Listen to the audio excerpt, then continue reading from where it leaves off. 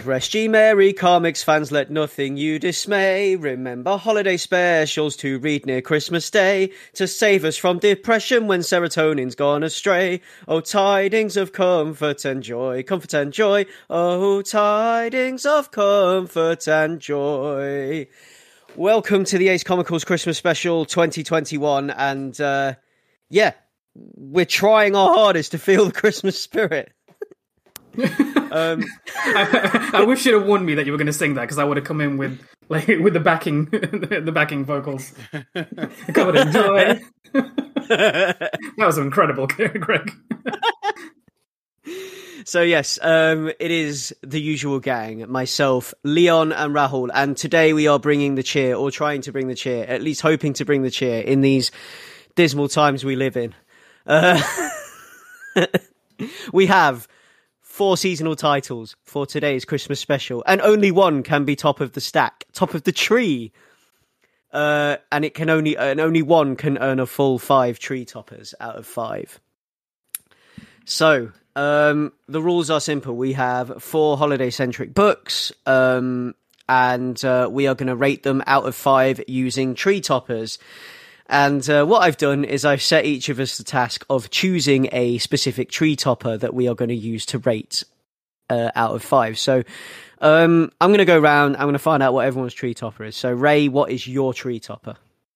Okay, well, I was thinking about what it would have been over the course of the whole of lockdown. And I think if it was 2020, it would have been like a coffee bean or a bag of coffee beans. But for this year, because I've been reacting to changes in my body and changes in my lifestyle, I'm going to have to go with an inhaler balanced precariously on a 10-kilogram plate from the gym. Nice. And Leon, what's your tree topper? My tree topper is the head key from Lock and Key, because I think the holiday season, and Christmas especially, are a good time to get introspective and take a look inside the old noggin. Yeah, or take some things out. Yeah, or add some cheer in, whatever you need to get through. Just cramming it full of tinsel. Just dump a fucking bauble in there, man,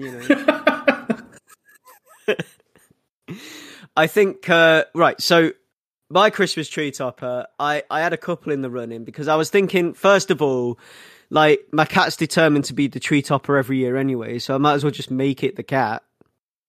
Because they're going to go up there anyway, and they might as well have a function while they're absolutely obliterating my Christmas tree.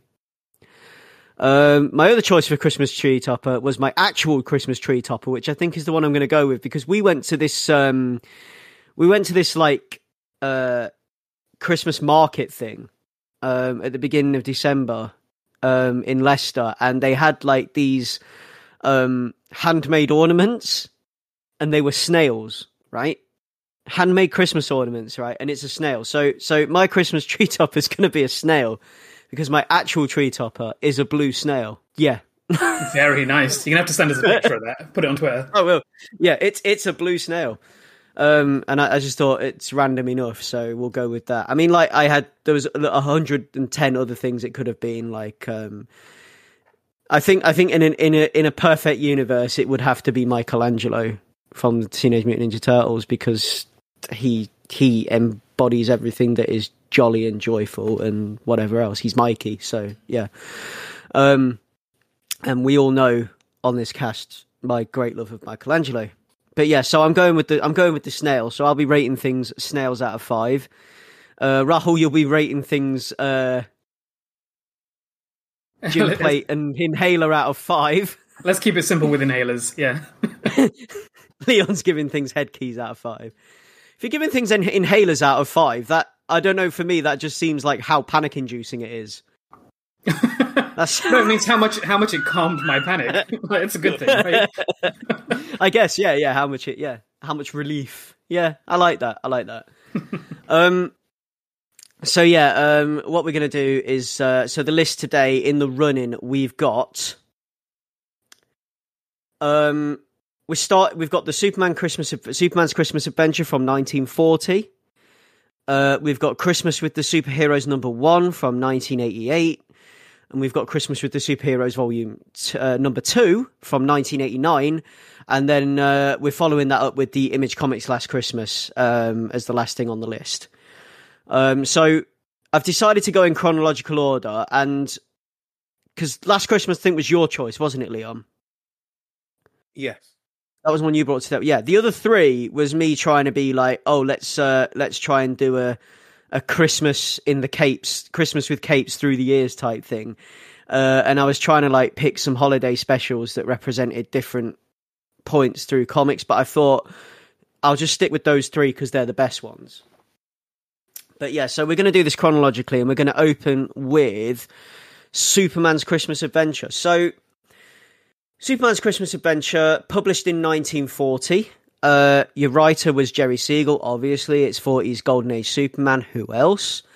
Penciler and inker was Jack Burney. Now, I went searching high and low to try and figure out if this was the first ever superhero Christmas special, but I couldn't find anything conclusive. I mean, I feel like it's early enough, and it's close enough to what we call sort of like the dawn of the Golden Age. The beginning of the Golden Age with Action Comics number 1 in 1938. It's close enough to the start of that, but I don't know if there were possibly other holiday books prior to this that were superhero books. Because I couldn't find anything conclusive, but I don't know. Maybe it is the first. Maybe you guys know what the first is. If you do, please get in contact because I'd love to know. But yeah, I quite like this as an early example of a holiday special. And I wanted to go back to the root of things, I guess, when I chose this. So yeah, let's dive straight back into it.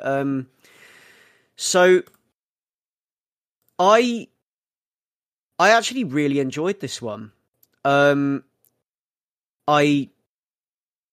really enjoyed that it's just interesting to take in a Golden Age Christmas story and to see how it stacks up against the more modern ones that we've got on the list. And I really like this as an early example of a holiday special. I think it's bright and cheerful. It's fun. It really does embody and get you into the Christmas spirit, and it's nice and jovial. It's the kind of thing that just kind of makes you go, like a nice cup of tea, and it just kind of gets you into the Christmas spirit a little bit, and it just feels good, So the whole shtick with this one is that after being assigned to write a Christmas story for the Daily Planet, Clark and Lois are sent out to the various toy stores and department stores in Metropolis to interview last minute shoppers and things like that about Christmas, and writing a fluff piece about Christmas for the Daily Planet, I guess. And they bump into a poor kid who's unable to afford anything for Christmas, and they decide that they're going to start a charity drive for toys for kids that can't afford toys and things like that. So what they do is they start like a charity drive at the Daily Planet for donations of toys that they can fix up and donate to kids that don't have toys, which I think is a really nice thing. Meanwhile, there's a rich kid who realizes he's a spoiled brat and has a whole kind of like change of character throughout the thing, where he's like, oh, maybe, he realizes he's a spoiled brat, but only because Superman kind of like Charles Dickens is him and takes him and shows him the poor kids. Also, at the same time as this, Dr. Grouch and Mr. Meanie are attempting to turn Santa Claus's North Pole factory into a profit machine and beat the Christmas spirit out of him, to ruin Christmas, basically, because they hated Christmas as kids. So they want to destroy Christmas for everyone else. And all of these things convene at some point, and Superman saves the day because the reindeer can't pull the sleigh, and Superman has to take the sleigh and deliver the toys with Santa, which is pretty cool. But Dr. Grouch and Mr. Meanie are horrible human beings. Like, who uses a sleep gun? Who uses a gas gun on reindeer, man? That's just low. Like, who does that? Anyway, so I thoroughly enjoyed this one, but what did you two make of it in all its Golden Age trappings? So we'll start with Leon. First of all, I think that I assume they've recolored it. Yeah, I was going to ask this question. I was a bit confused by the construction. We're reading a very bright digital edition, so yeah, it's like a kind of like a remastered thing. But yeah, because it looks great. Yeah, it does look like. I recently watched Get Back, the Beatles Get Back on Disney Plus, which is the documentary about the making of Let It Be. And with that, it's 16mm footage from the late 60s. So what Peter Jackson did is go in and like scan it and like AI upscale the sound and the visuals. And a trade-off with that is that you do get a sort of like soft image and a waxier thing, but it does make it a lot clearer, and it does feel like you're sort of getting a window into the past. And this is like similar to that in the sense that, like, I know I'm reading a book from the 40s, but the appearance of it is just so vibrant. It's quite a ride, quite a rush, because you have like the 40s era style of script and mixed with the like 40s era designs, but then everything is so crisp and clean. It is it's a nice way to have this comic preserved, because it looks like it maintains its original look, but in a way that you don't have to deal with like how it would look now, which would be like super faded and stuff. Yeah. But yeah, like it's a super hyper simple, like innocent Christmas story that is a time capsule in a way for this style of comic book, and just the way the storytelling is super.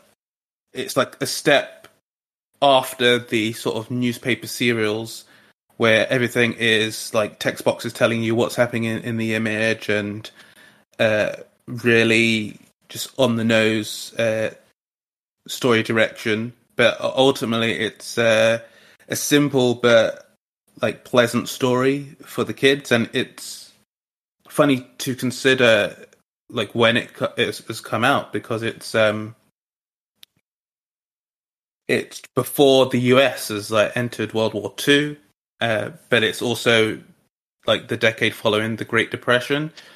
So it's stuff like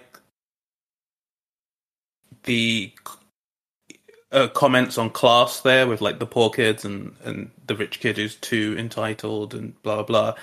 Even on like a rudimentary level, it is dealing with stuff more than so just catch these robbers type thing. So I appreciate it for that.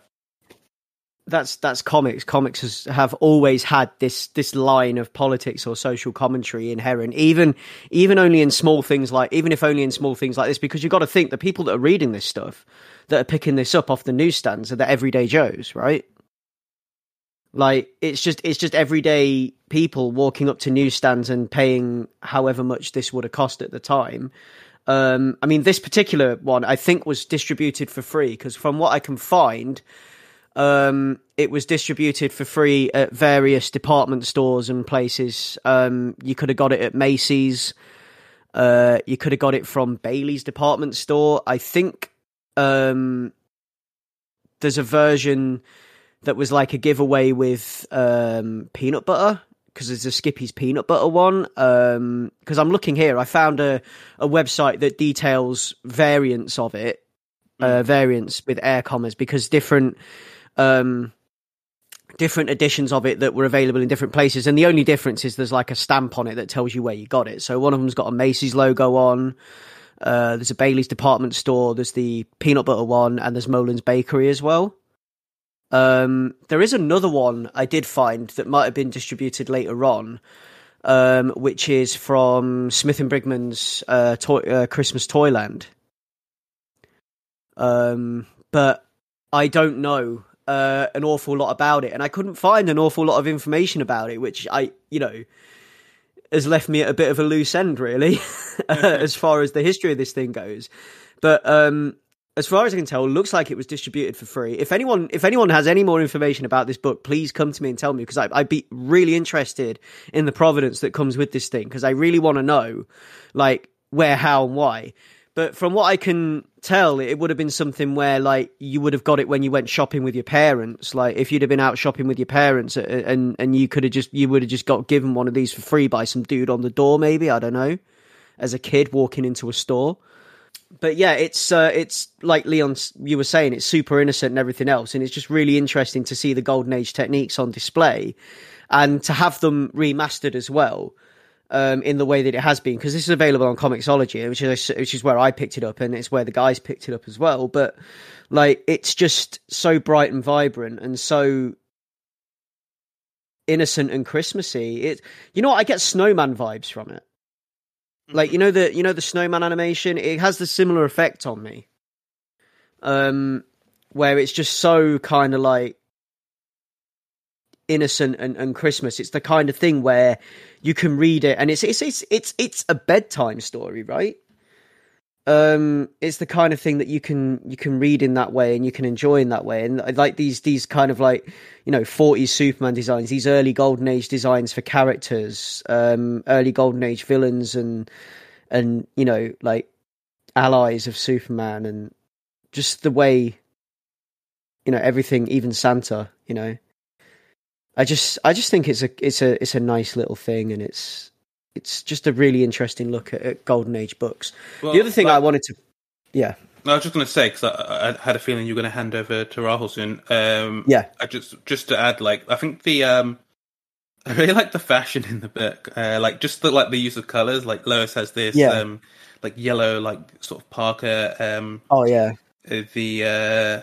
not Meanie, the other one. He has, like, a really cool, like, purple jacket. Proto-Joker. Yeah, like it has this like these like sort of great looks, because they're like holdovers from like the 30s style, and then it's all broaching on the early 40s style, which is quite cool to say to see. But like there's some because of its sort of early storytelling, and like it's just funny to see the evolution of storytelling and like complexity over the next 80 years. One of the things that, like I was saying before, I do get a super like this, like the most greatest generation-ass comic for like the silent generation kids. Like it's probably trying to set up for like the next decade and get past World War I, and it's like but World War II is just around the corner. So it hits in this really like specific period, which like seems to inform its general outlook. But yeah, those are my thoughts. I do like Lois's Dick Tracy coat. It is cool. So yeah, Ray, I'm just going to hand over on to you now. So what did you make of this one? Not a lot more to add than what you guys have discussed. Like Leon using his Christmas tree topper on my head to pull out all the same thoughts that I had. Like I think the first thing that struck me was, as you said, like how it looks like completely smoothed out than what you would have expected from something from the 1940s. Like I want to know what process they used to remaster this to modern sensibilities or whatever. But like seeing how that presents on the page, but then like how it sort of there's a dissonance with the construction, or like we've been a bit spoiled by modern standards where like in this comic has kind of imperfect or imprecise lettering and slightly odd, slightly like dissonant speech bubble placement. Like there's, I think my favorite panel in this, if I can quickly find it, hang on. It's like where the two guys shoot Clark in the face with the gas gun. And it's like there's a speech bubble where the guy says, "My gas gun," that's got him, is slightly off center. It doesn't quite fill the bubble the way we'd come to expect nowadays. And then there's Clark falling over, and he's got like a thought bubble coming out of his head. And then his speech internally is in brackets and says, "I'll pretend unconsciousness." And like, there's something about like that where it doesn't quite match what we come to expect for the way like certain actions come across. I found that dissonance quite fun.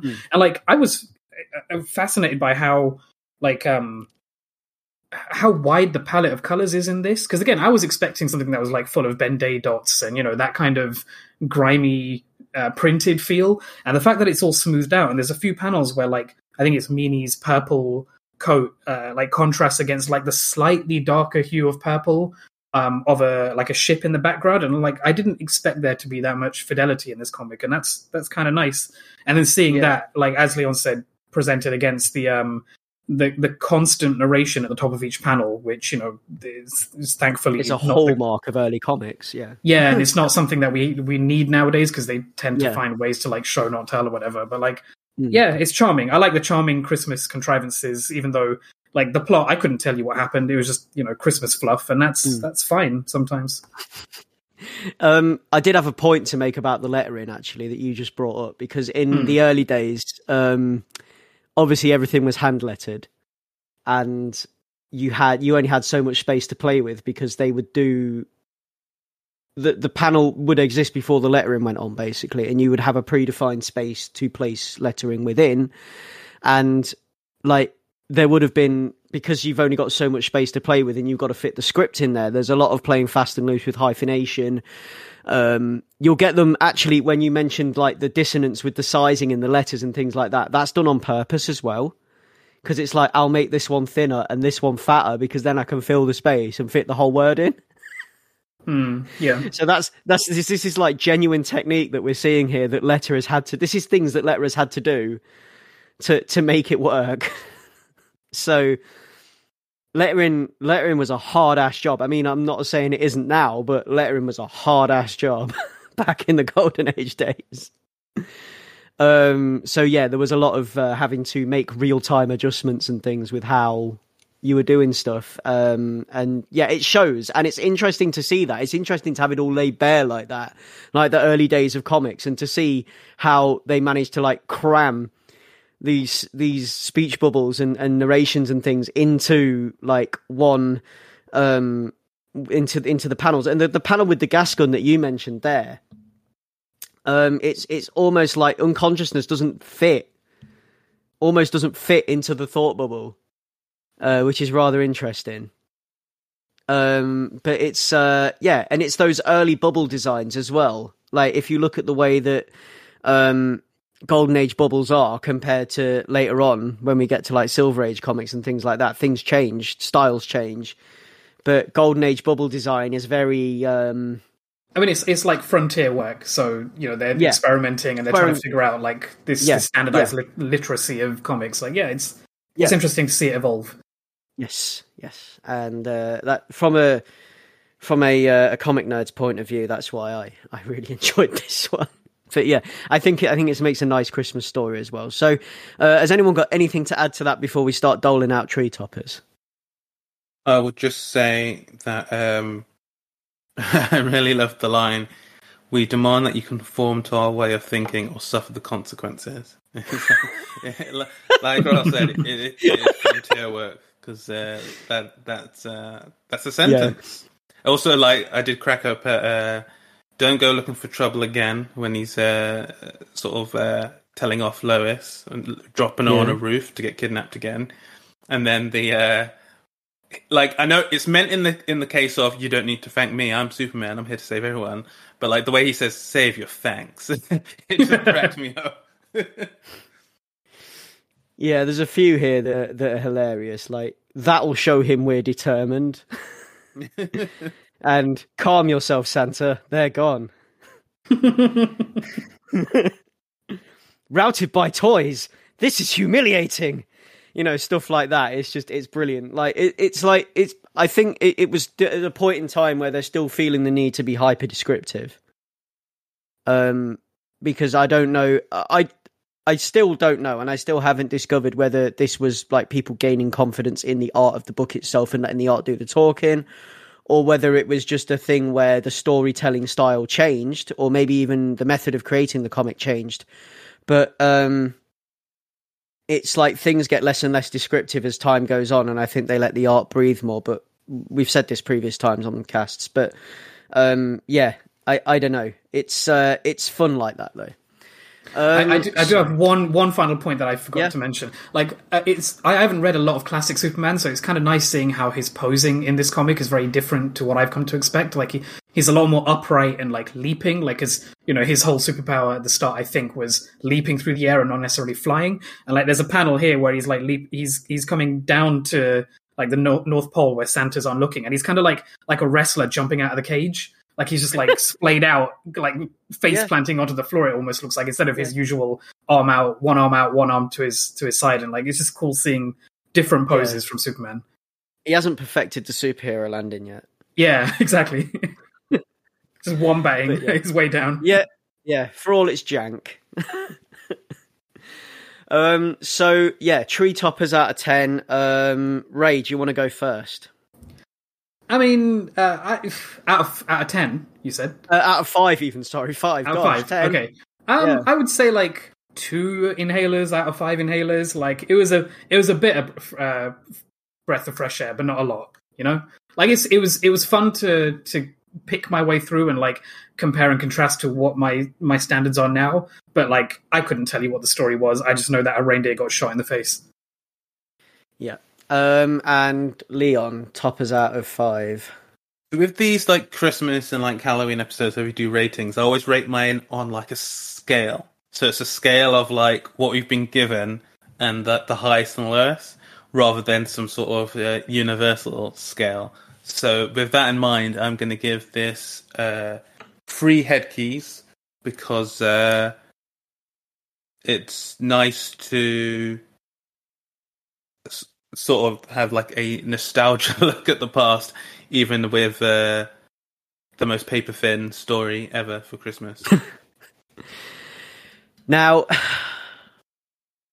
I want to give this 5, but I don't know if I can, because I'm going on how Christmassy did it make you feel, how warm did it make you feel, like could you smell the mulled wine while you were reading it, that kind of stuff.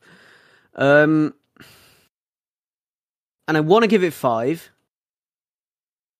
but I don't think I can. I think I'm going to give it 4, because I really, really, really, really love it, and I love it in all its golden age, you know, everything, but I think I can only give it 4. So out of a possible 15, that has scored 9. That's 9 Tree Toppers. And yeah, I think it's a well-deserved 9. I feel like if there weren't other things on this list, I could have given that a higher score. If there weren't other things on this list that I will have to give a higher score to. But yeah, I really enjoyed that one, and I'm giving it a 9. Onwards to the next one, which we move forward in time into post-crisis DC universe. And this is actually a very interesting collection of stories here, because what we're looking at here is Christmas with the Superheroes #1 from 1988. And what this is a collection of previously published DC tales.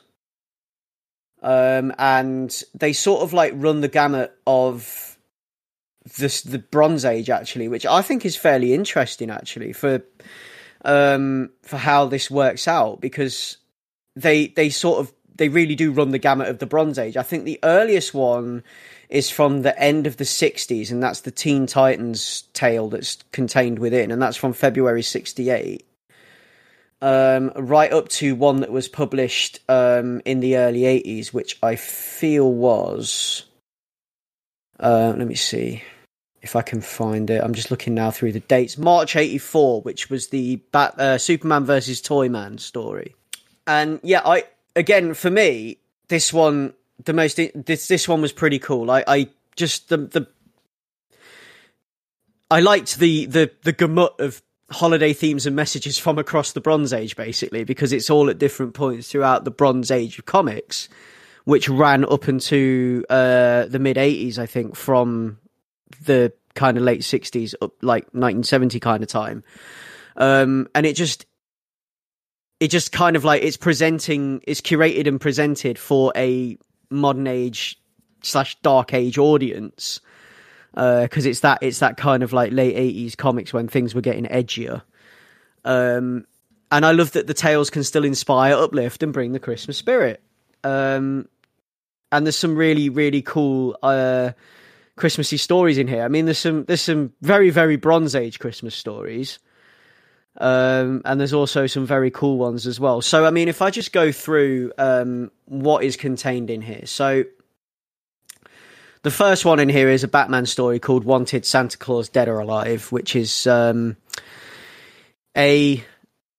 story where Batman is searching for the killer of... Oh, no, he's searching for a kidnapped Santa, basically.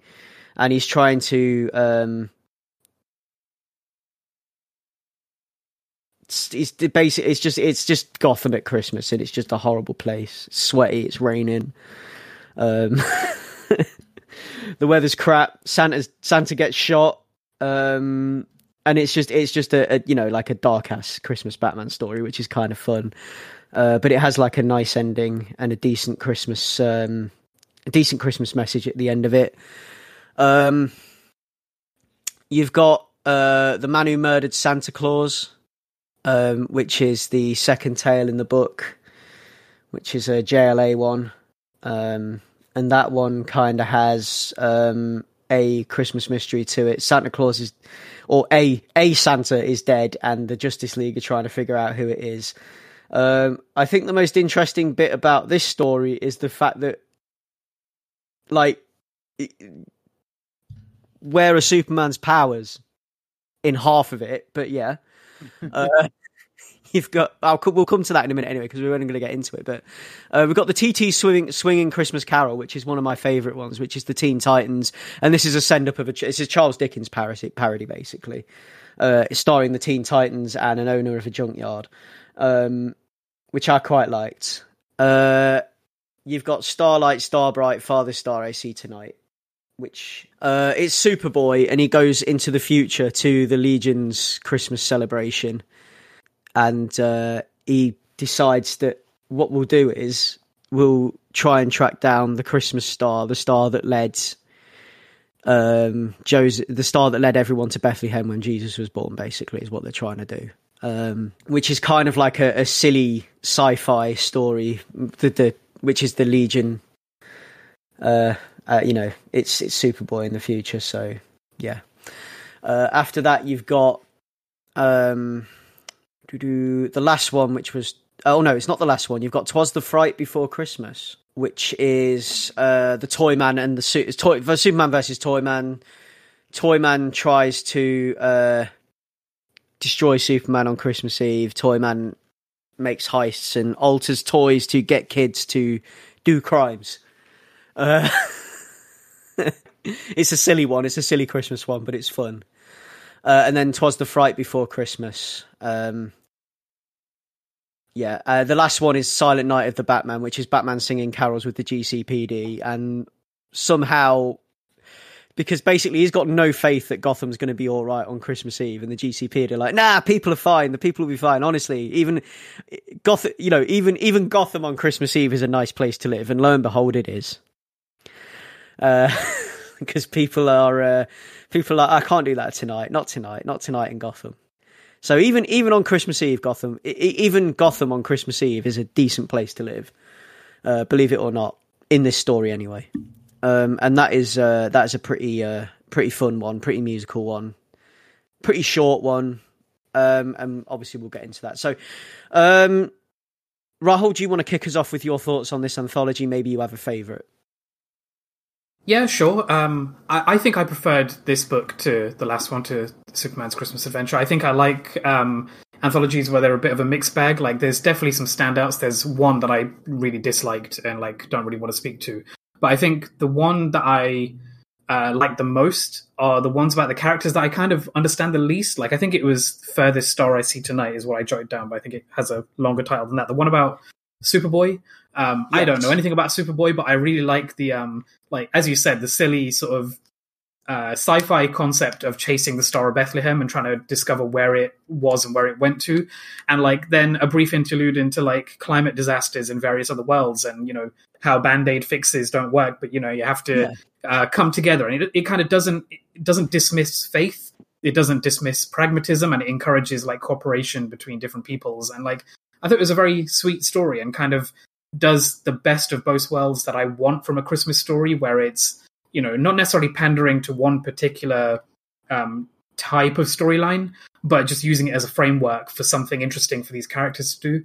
And I really liked it. And I think that was my my favorite, along with Superman and Santa Claus 'Twas the Fright Before Christmas. I think, again, sweet, silly conceit where like Superman gets knocked out, has an action-packed evening with Santa Claus, awakes, it was all a dream, or was it? Like I like things that are that sort of beat by beat by beat and then done, and like just you get some fun action in the middle. The cool thing about that one. Sorry, I was going to say the cool thing about that one is it feels like a more modernized version of the one we just read. Yeah, I hadn't really picked up on that, but yeah, it's kind of gave me more of what I wanted from that same type of story. Yeah. That's a really good point. I'm going to have to read them both back to back again.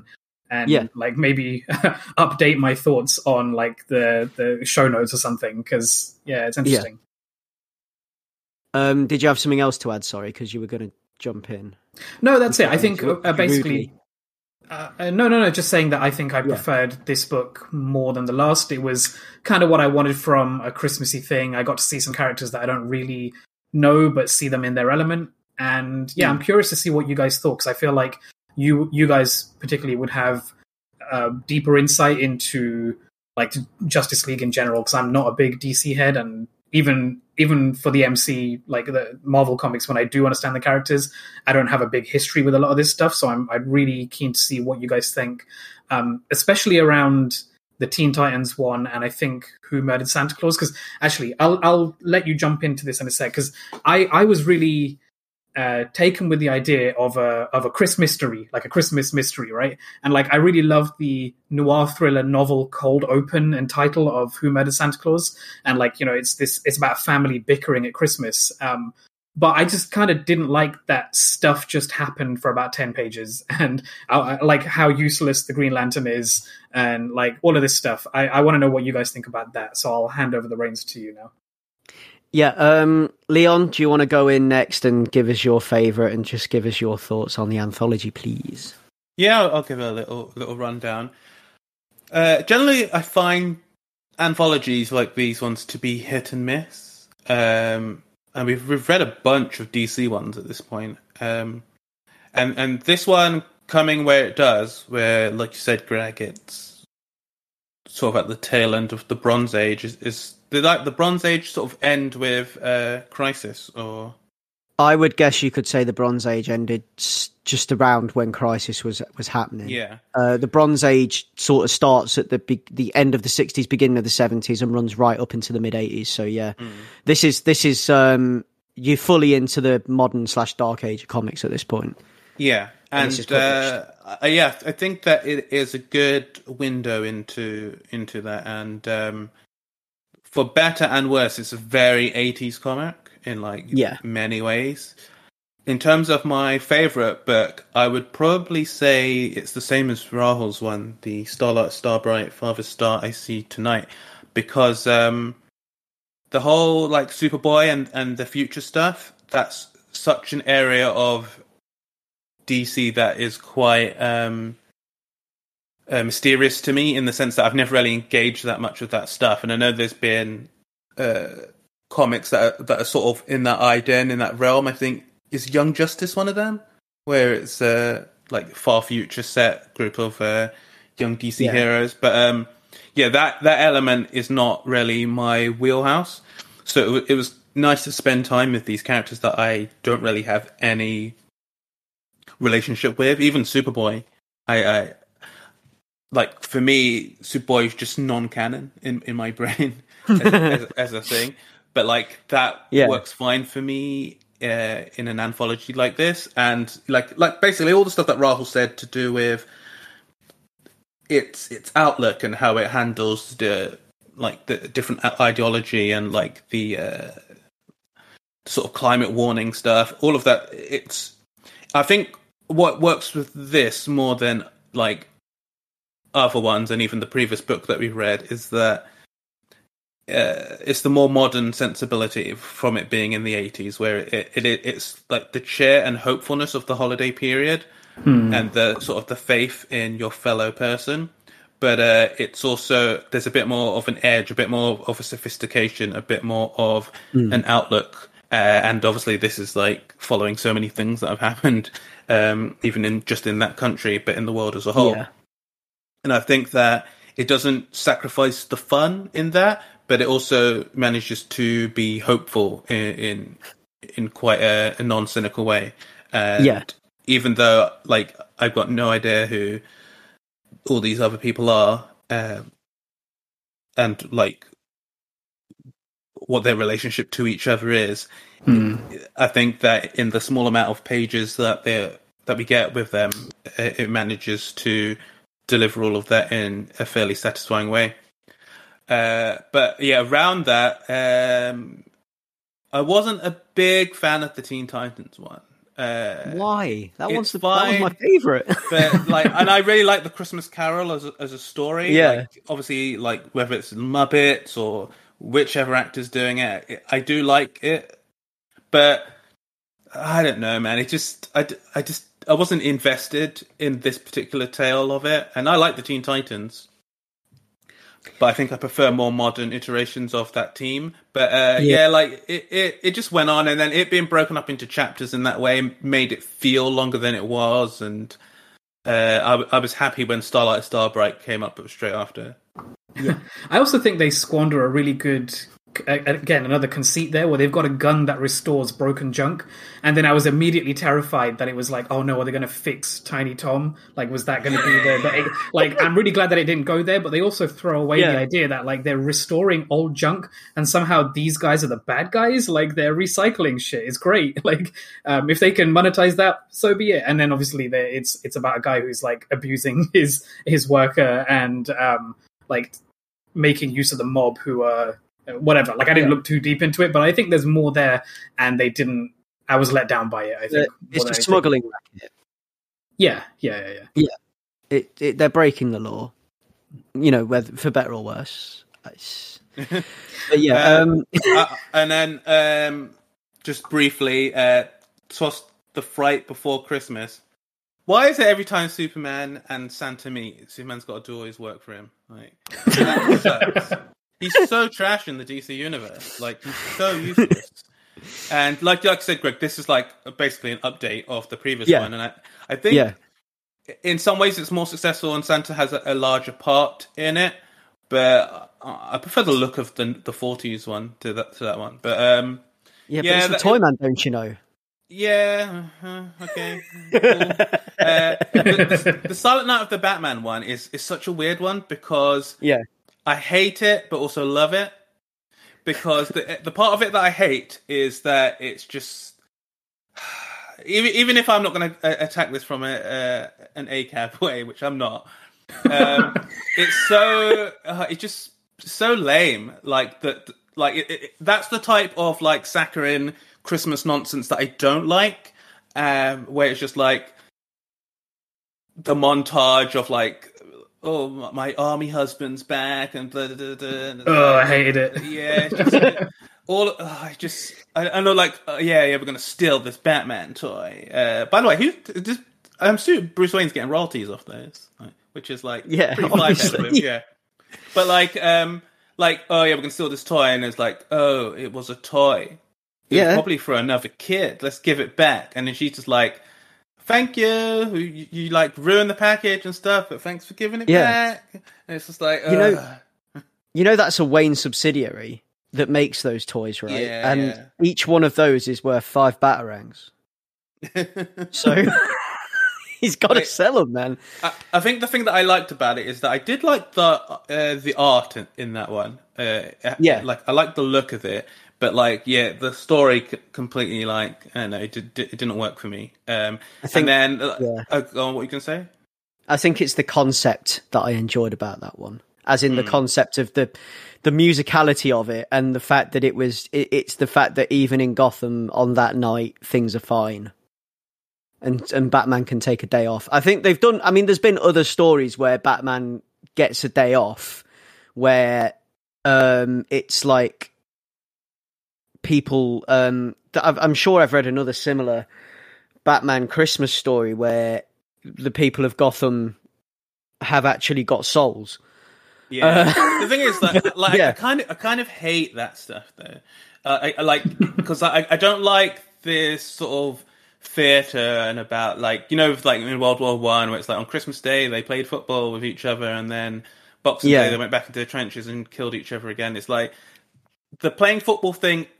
Like, and a lot of people find that as a hopeful thing. It's like, we're all humans after all, blah blah. But it's like, yeah, and then they still killed each other, man. Went back to shooting each other again. Yeah, for people who are thousands of miles away in office rooms and stuff. It's like, that's not heartwarming to me. So, like, that whole thing of, like, like, take the day off, man. Even the criminals will know it's Christmas. It's like, nah, it doesn't work for me. And this isn't, like, in some modern lens or whatever. This is just the thing that it's just a lame concept for me, so it doesn't work. Especially when this is around a time where we're getting, like, Year One and all these, like, epic Batman comics.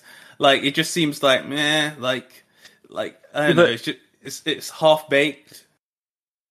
That one was written, I think that's one of the earlier ones. Silent Night of the Batman was Batman 219, which was... Oh, so that's in the 70s. Yeah, well, in fact, 69, actually, but yeah. So that explains even more, then. Yeah, December 4th, 1969. That explains even more. Yeah, like, so... Gotham isn't truly disturbed yet, because, like, it's not the 80s New York parody that it is for the rest exactly. of the... Yeah, so, I you know, it works for me in context, but if I was reading it then... In the 80s, where Gotham's this sweaty, run-down, humid, rain-soaked, awful place that smells of piss, then maybe I wouldn't enjoy it. But this also means that, like, her husband came back from Vietnam, and so it's like, like the late 60s weren't a great time. So, like,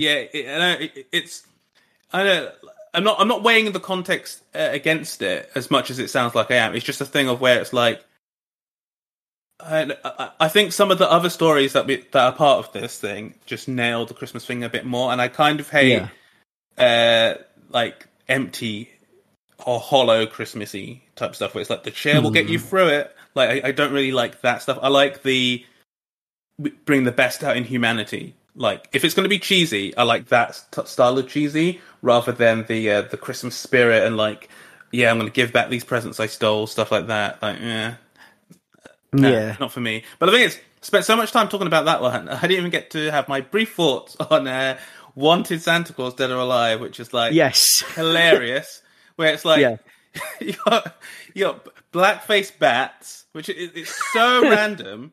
Like, I know. So random. It's completely pointless. There's no need for it, and it's completely random, and it just... Why? I mean, he's got an established identity. He goes around as Matches Malone. Could they not have just put Matches Malone in there? No, because he was, like, hanging out with poor people, you see. So he had to be, like, an old black dude. But, like, even forgetting, like offense or anything, because it's a stupid comic from the 70s, I don't care. It's just dumb. It's so dumb. It's so dumb. And they don't even make it like he put on a mask. They show him, like taking off the makeup or something like that. And, like, what is going on? You know, like, those things where... a lot of times with, like, comics like this, they'll just say something like, I used a jetpack, or da-da-da-da, and it's just like, it's just a simple idea, and it gets you from A to B, and you don't ask any more questions, because it's a sci-fi concept, or it's just a standard concept. But in this, it just brings so many questions into such a short story. I'm like, what are you talking about? And I did laugh at the line, heard him, guys. But, like, the Deus Ex Machina star thing was just... I found that just a bit confusing, like a weird way to end the story.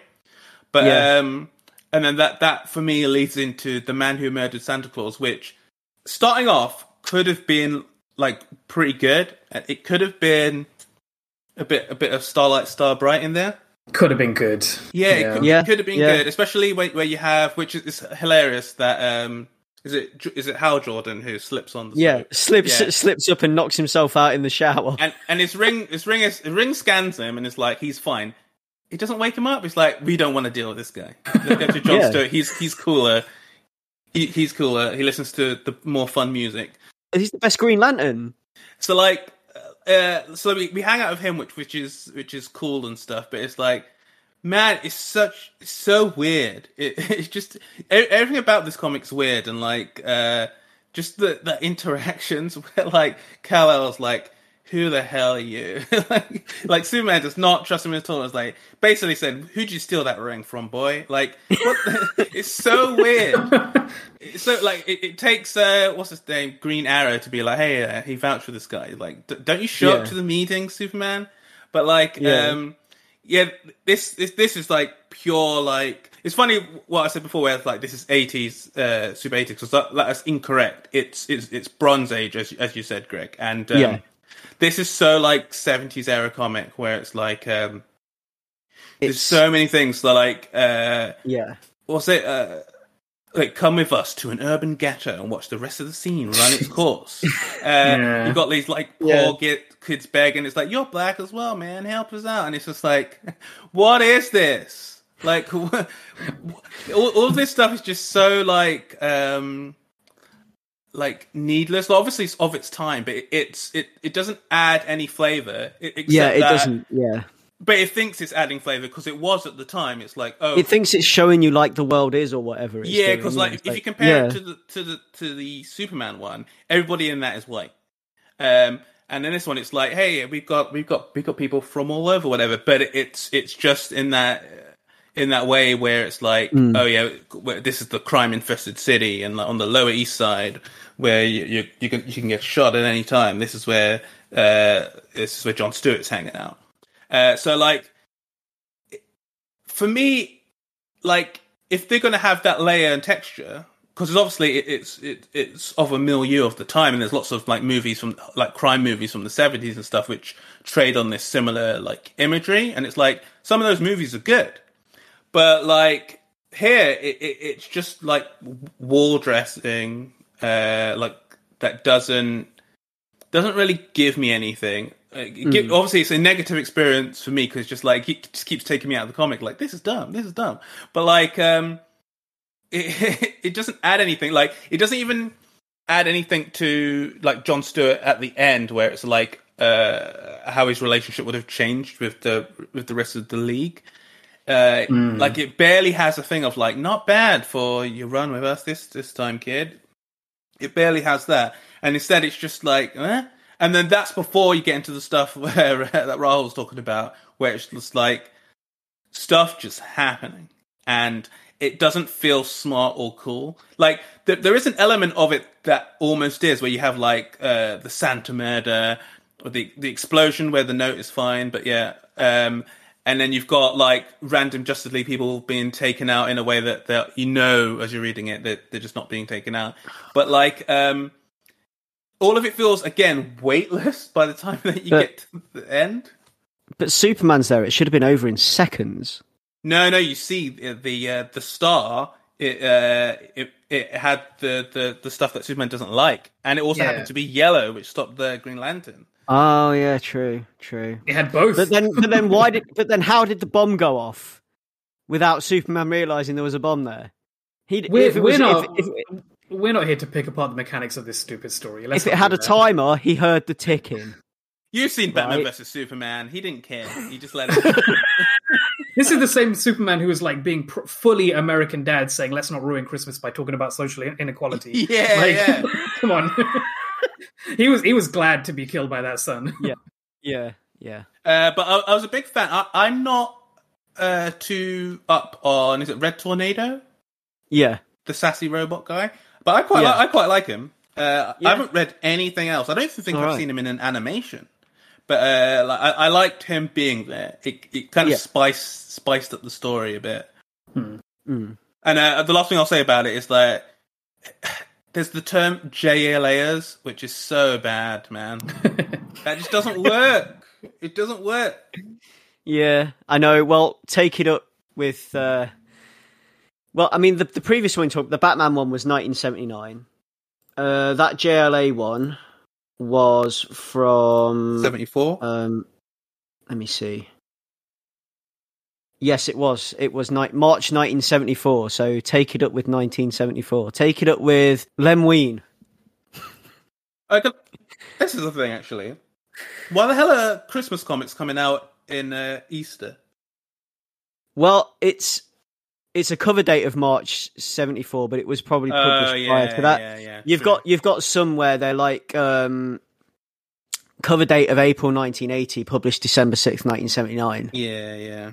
So, yeah, go figure. But that's the that one is the 79 one is the one with the weird Batman story in, with the weird star stuff. But yeah, so yeah, I mean, overall, Can I just bring up one last thing about Who Murdered Santa Claus? Because I think there again, it's a missed trick. 'Cause I think there's something interesting there, even right at the end, where I forgot what his name is, Stewart, right? John Stewart uses the ring to subverts what the ring will allow him to do, uses it to reconstruct the old buildings. And there's the seed of a really good idea there. And it's interesting that there's two stories in a row where it's stories about things being restored back to their just built state, because there's the gun in the other story which restores junk back to its former glory and then lets it be reused to bring joy at Christmas. I wonder if I just wish there was something more to those ideas as opposed to it just being the start and end of a good concept that never gets fleshed out. I don't really have that much to say on it. I don't know if it's worth airtime to pick this one thing apart. I'm a bit disappointed by those kind of things where they're left dangling. Yeah. So I wanted to get into why the Teen Titans one was my favourite. And you'll probably come round to my way of thinking if I tell you, does it not make you think of a classic Scooby-Doo Christmas story?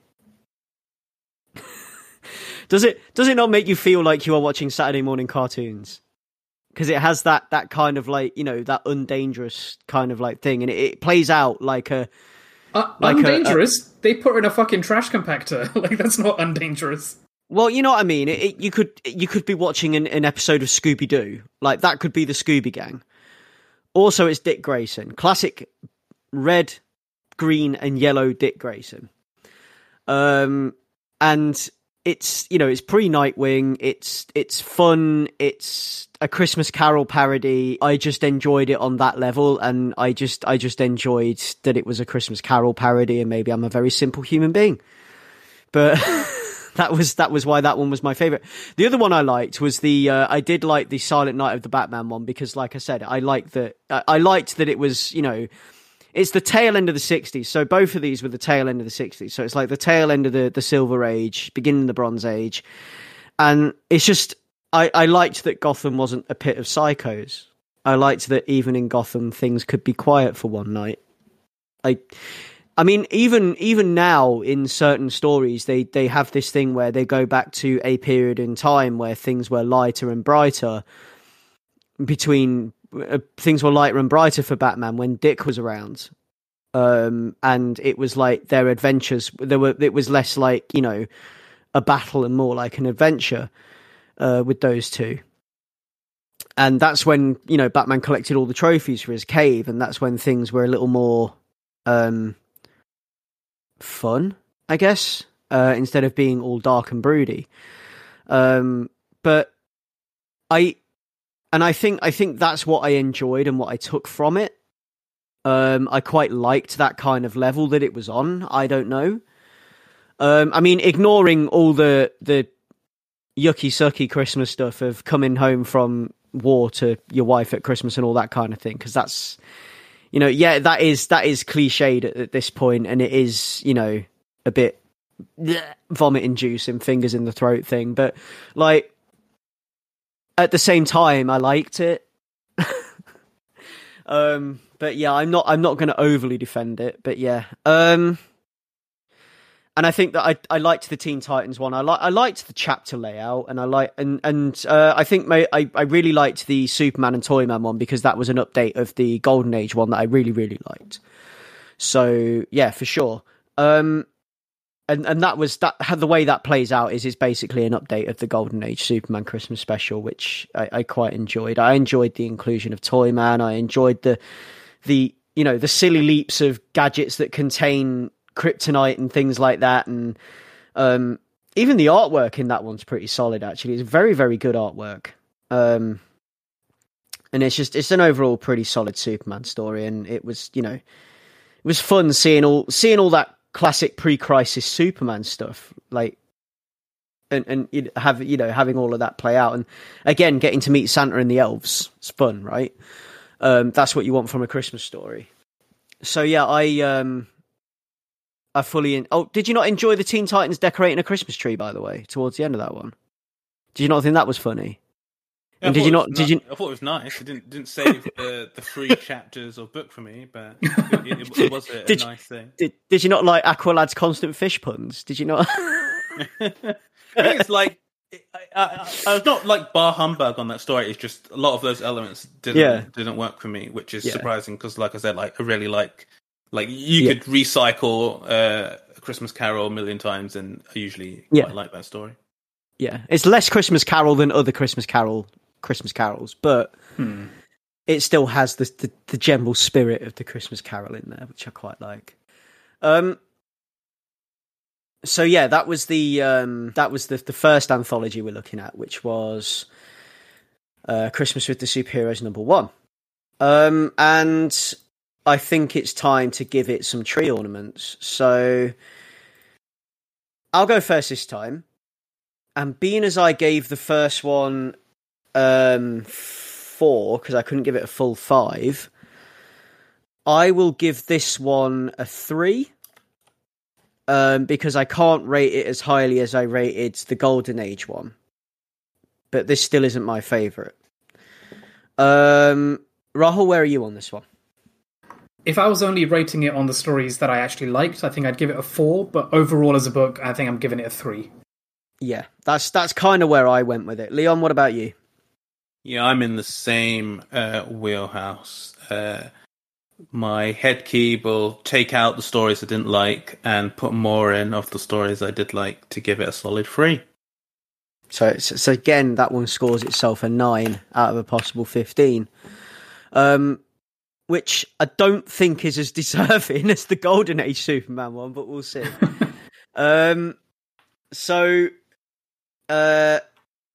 Christmas with the Superheroes #2, which was published in 1989. Now, rather than this one being a curated collection of stories published in previous holiday specials throughout DC history, this one is all stuff of the time.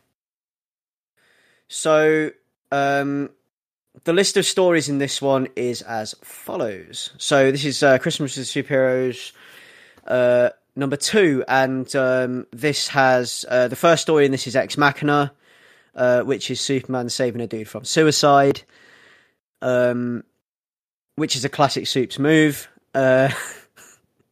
You've got another one called And in the Depths. You've got Gifts, a story called Silent Night. You've got a story called An Old Fashioned Christmas. Should Old Acquaintance Be Forgot, which is the final one in here, which is my favourite. Now, if I just give you a brief synopsis of what's going on here. So, bearing in mind, this is fully post-crisis DC universe.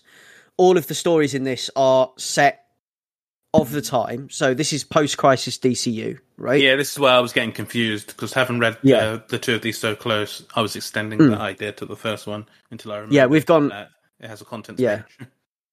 Yeah, we've gone pre and post-crisis. So, for anyone that isn't fully aware of what we're saying, we're talking Crisis of Infinite Earths, which was the big DC reset, which happened around 85 and 86. I think it was published between between April 85 and March 86, and this book takes place firmly within the post-crisis DCU. So if we give you the synopsis for Ex Machina, stranded motorist getting very cold, decides he's going to blow his brains out. There's more to it than that. as we find out as it goes on. He has a conversation with Superman. Superman saves his life, and it's quite a nice story, actually. Quite a nice kind of Christmas feel to it. This whole helping your fellow man thing, hope at Christmas, and we will get into that as we go through. The next one is And in the Depths, which is now this one I really like. This is the one which is like the Batcave retrospective. In fact, when I was talking previously about the what, because we are now Batman without a Robin, right? So this is like post Robin Batman. So we're now we're going back to basically how the Batcave evolved and how Batman's war on crime evolved from Golden Age right up to what we're looking at now, which is post-Crisis Batman and post-Robin Batman. And it tells you, this is where I get the idea from about Dick bringing the light, and this is where a lot of people get the idea from, actually, about Dick bringing the light and Batman being a less broody, more jovial character when there's a Robin there. And there's this whole running theme throughout the Batman mythos, in fact, that Batman needs a Robin to keep him on the straight and level, to remind him of the lighter side of things. And I truly enjoyed this one. And that's And in the Depths. We've got a book, story called Gifts, which is this is your Wonder Woman story. So she wakes from a nightmare that features Mindy Mayer, Hermes, and Zeus. The next day, she is staying over at a friend's place for Christmas, and her and another mutual friend help each other through talking, and she helps her pastor regain her faith, which again is quite a nice message, quite a nice Christmas story. And we have the Silent Night one, which is this is a silent story, and this is Enemy Ace. So this is like a British field hospital in World War One, and this German pilot, the Enemy Ace, turns up, and he's decided to go beyond the Christmas truce and actually give aid and comfort to his enemies by delivering stuff to the hospital. The whole thing is silent, hence the name Silent Night. And it's when he dances with a nurse and salutes the memory of the men who have died, some of who is probably killed, gets the backup of a young soldier who draws a pistol on him, and that's the end of that. You've got an old-fashioned Christmas, which is this is Green Lantern and no, it's not Green Lantern, is it? It's it is, yeah, Barry Allen and Hal Jordan. It's Green Lantern and the Flash. They're on duty on Christmas Eve, and quite frankly, I fucking hate it. So what they're doing is they're looking for a good old-fashioned Christmas celebration, and they turn up in this town where everything's crap. And they try to convince a guy that Christmas is worth it and that Santa exists. Or, convincing the guy that Santa exists through the spirit of Christmas. Should Old Acquaintance Be Forgot is the Dead Man story, which I really like, which is Dead Man being Dead Man is very dead, a ghost who gets by inhabiting human bodies, and that's how he interacts with the living. At least the ones that can't perceive him. The only ones that can perceive him are other dead people or people that are imbued with magic, like Zatanna and so on and so forth, Madame Xanadu, etc. And he's basically depressed, and he's trying to, it's the holidays, and he's just trying to like enjoy it a little bit. Decides he's going to inhabit some dude's body, does. Then realizes that what he's doing is wrong because he's stealing Christmas from somebody else. He's like, well, what right have I got to take this guy's Christmas off him? This could be his last Christmas. This could be his greatest Christmas. And he decides to just leave and do the right thing. And there's another little bit at the end of it, which I'll get into later on. And yeah, that is the full gamut of stories in that one. So, again, we'll open with Leon this time. Leon, safe to say this one was better than the last one? Yeah, I enjoyed this one a lot more. and I think it's just a good collection of less saccharine Christmas stories. And it starts off really strong, so I really like Ex Machina. I think that's, you said, it's the classic Superman. And I think the art is really cool. It has this very textured look to it, which I really like. It gives me a bit of nostalgia from like in the 90s and like reading books from this era, when you'd get like a big anthology or you'd get a collection and it had like old stories in it. And I think this one works really well.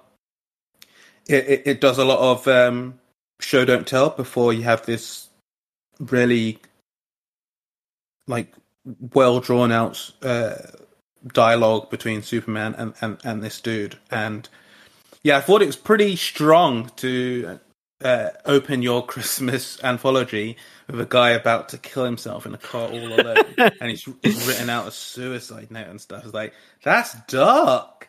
And I think that it really like earns where it took itself, and it is a like touching story, and it is Superman at his best when it's not just like punching superpowered people, but like interacting with people in need and the common person, especially when they're at the end of their tether. So yeah, that really worked for me.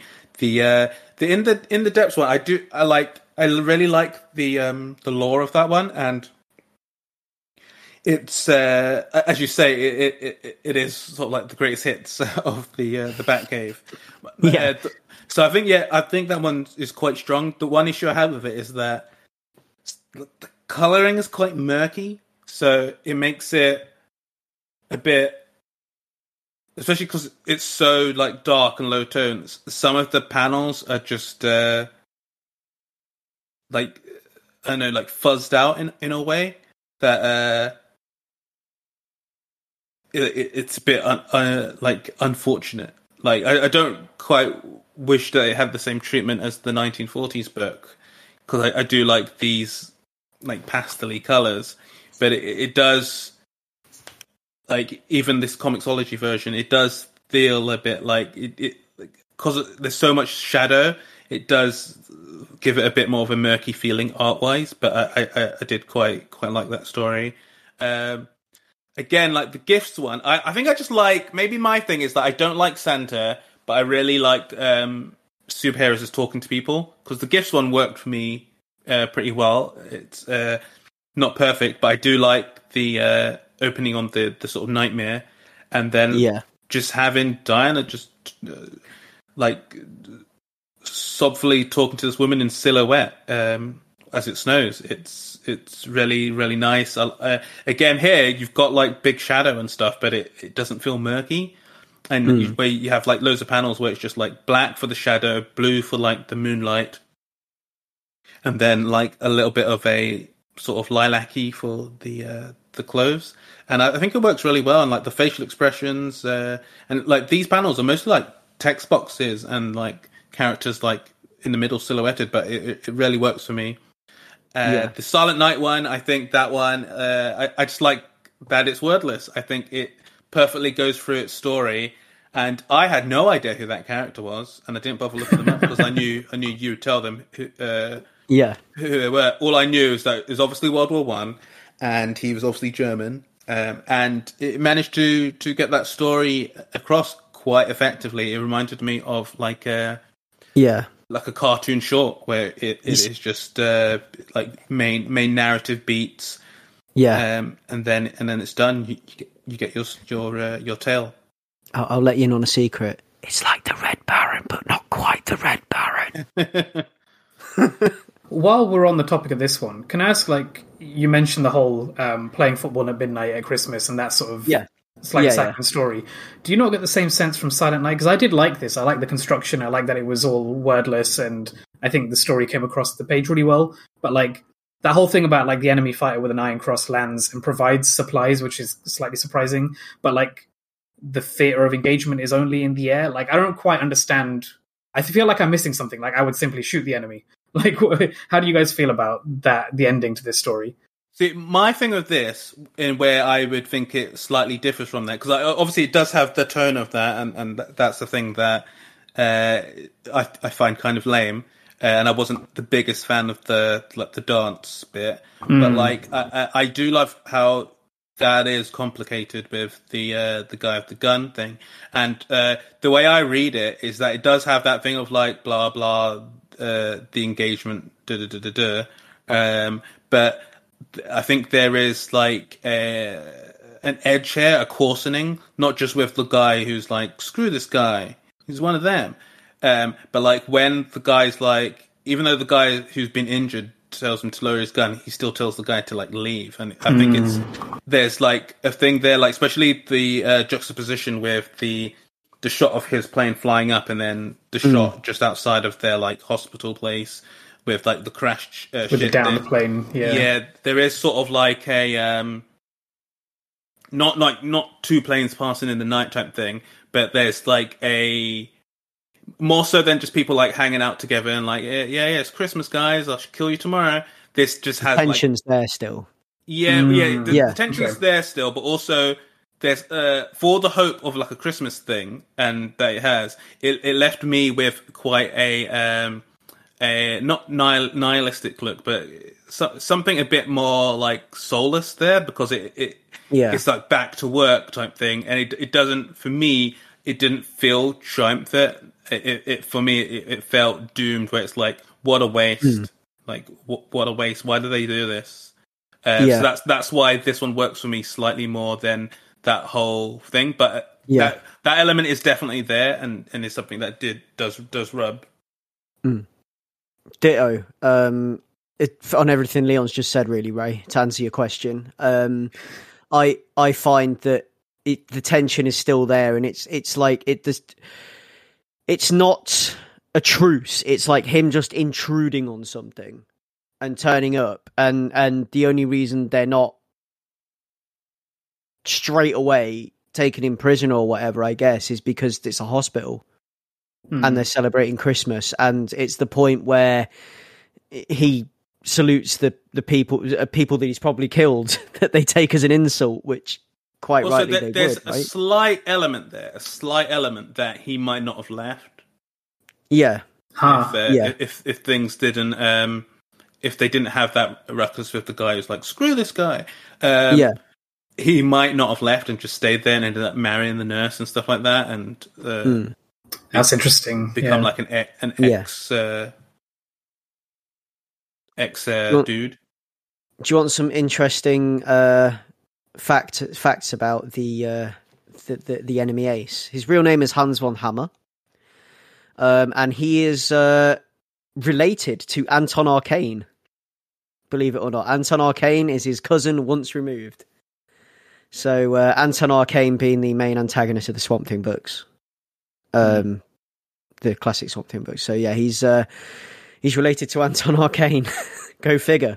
But yeah, I mean, I quite enjoyed the Enemy Ace story. It wasn't my favourite one in the book, but I quite enjoyed it. My favourite one was probably the Batman one, and I think the murk in the Batman one is intentional. Oh yeah, no, definitely. I think it's intentional because it's the Batcave. But I think that for me, it now with like time going by and like it just in elements of it, instead of it just being conveyed a murky like dark foreboding area, some of it is like visual legibility that I have issue with now. Yeah. But that's a minor nit. Yeah, I'm all for that one. The final shots with the Robin chasing the bat off, and the Robin suit in the glass cabinet. It brings out the old emotions, that does. As a Batman fan, that's my favourite one. But I mean, like with the Superman story, like I like the ending of that with like he's sending him to Ma and Pa Kent, right? Yeah. So they're gonna feed him for Christmas. I really like that. I think that's some classic Superman move for me, because that's like you were saying, Leon. It's Superman getting Superman being hope, and Superman being the symbol of hope that he is for the people, and what he's supposed to be as an example to the human race, and a symbol of hope and a symbol of tolerance and everything else. That's what Superman is. Plus, I always have a little bit of a I can't even remember what the idiom is, but I always like a little thing where it's like, don't tell anybody, okay? Don't blow up my spot, but engage in this thing, or like a little wink at the person who like is seen, like blah blah blah. Like I kind of like those things, especially in an anthology story where it's not really canon. I do like sort of that connection with like humanity, where it's like the story of like superheroes talking to people in their rooms and stuff like that, like that type of thing, where it's like superheroes are people too. It's like blah blah, this is just between us type thing, like stuff like that is quite cool. Yeah, we're not gods, we're not above you, we're the same, we feel emotions like you do, you know. Ray, what do you make of this one? I mean, again, not a lot to add beyond like the summary you gave, Greg, and I think Leon feels a lot of the same as I do about these stories. Like I would put Ex Machina in the depths and Gifts really high on my list of everything I read for this episode. Like Ex Machina I really liked. I thought it was bittersweet. Shows the restorative power of kindness, forgiveness, self-forgiveness, and like heat ray vision, I guess. And like I like that these stories are kind of to the point, and they, as you've already said, like they show the interaction between people that reveals who they are. And especially at this like trying time when he's going through this crisis and all of that. And like, I liked that, and how brief it is, especially compared to the padding of some of the previous stories. And like in the depths, I thought was another really great opening conceit. Like the first few pages where it's the whole thing of like time as viewed from the mouth of the Batcave, I thought was really interesting and cool. I like how then like Bruce stumbles in, and it's, it brings in these themes of rebirth, and like, he says he has to temper the cold void with warmth, and like that's a very Batman thing to say and feel, right? Yeah. I like the whole thing about, it just touches really briefly on Bruce adopting Robin and like reminiscing on his growth and independence, and like, red-breasted Robins being a symbol of Christmas, and like I'd never really connected those dots before. So like the Robin flying into the cave and overcoming the darkness to leave again, I think is a really nice thing that is mostly unsaid, but you get the sense of like the weight of history between these two people, and how, the time for reminiscing on these things, is Christmas. It's that sort of that time of your life and that time of the year. And I think its construction is the most interesting. Like, despite, like, as Leon, you were saying, the murkiness, and like it's almost like half the tail end of the story is seen through a mesh net kind of thing, which I didn't quite like, because, as you said, it's obviously deliberate, but it does make it kind of illegible in places. But the panel construction, the fact that it's, it flips between the the sturdy and like rock steady sort of straight rectangular construction of the Christmas periods, or like of the periods where he's reminiscing, and then like how at an angle and sort of discombobulated the cave looks in the darkness, I thought was a cool contrast. And then Gifts, I think, is my favorite one of the lot, because it's basically, like, as you already said, it's two different types of hero being vulnerable and giving in a room together at Christmas. And like, that's exactly the kind of thing that I want from a Christmas story. They have these overlapping agendas, and they're spreading messages of love and hope. They both have the same fears and anxieties about how to accomplish their goals with completely different power sets. And like, I feel like that whole thing of humanizing the superhero and superheroizing the human is a cool thing to see. Can I spoil it for you slightly by saying 3 words? Yeah, go ahead. Time Life Special. But I don't mind that. I think that's what I want at Christmas sometimes, like you put on not necessarily like, I was going to say a shit movie, but like a movie that gives you all the beats that you want to make you feel good. Like the rest of the year, don't give me that trite. But like at Christmas, I'm here for it. Like, give me a cup of hot chocolate and some shit. It's cool. I liked it. It was good. And if it wasn't a Wonder Woman story, it would just feel like super made for TV. Actually, I don't know. I kind of want to push back against that, because like I'm leaning into your like mockery of it, and like I think you've kind of got a point, but I like that it's I don't think it's trite. I'm going to take back what I said about it. Like I'm not saying I hated it, and I'm not saying it was awful, because I did enjoy it, and I liked the juxtaposition between the preacher and the pastor and Wonder Woman and the two different power sets, like you said, and how that all comes together. But at the same time, there's just something about it that didn't sit right with me. I mean, I think it's earnest as well as right? the other ones did. Yeah. But because it's so earnest, because like you get a genuine sense of who these people are. It's not just archetypes and then an outcome. It's not like one good person, another good person. They're good people together, and then they'll crack on with their day. Yeah. Like there's some like genuine humanity to the things they're both going through, and that cold open where Diana's like waking up from this nightmare. Like I feel adds a lot to her character, because it's all this stuff that she doesn't get to present as, you know, literal Wonder Woman. And it's I thought it was really touching, and it's exactly what I wanted.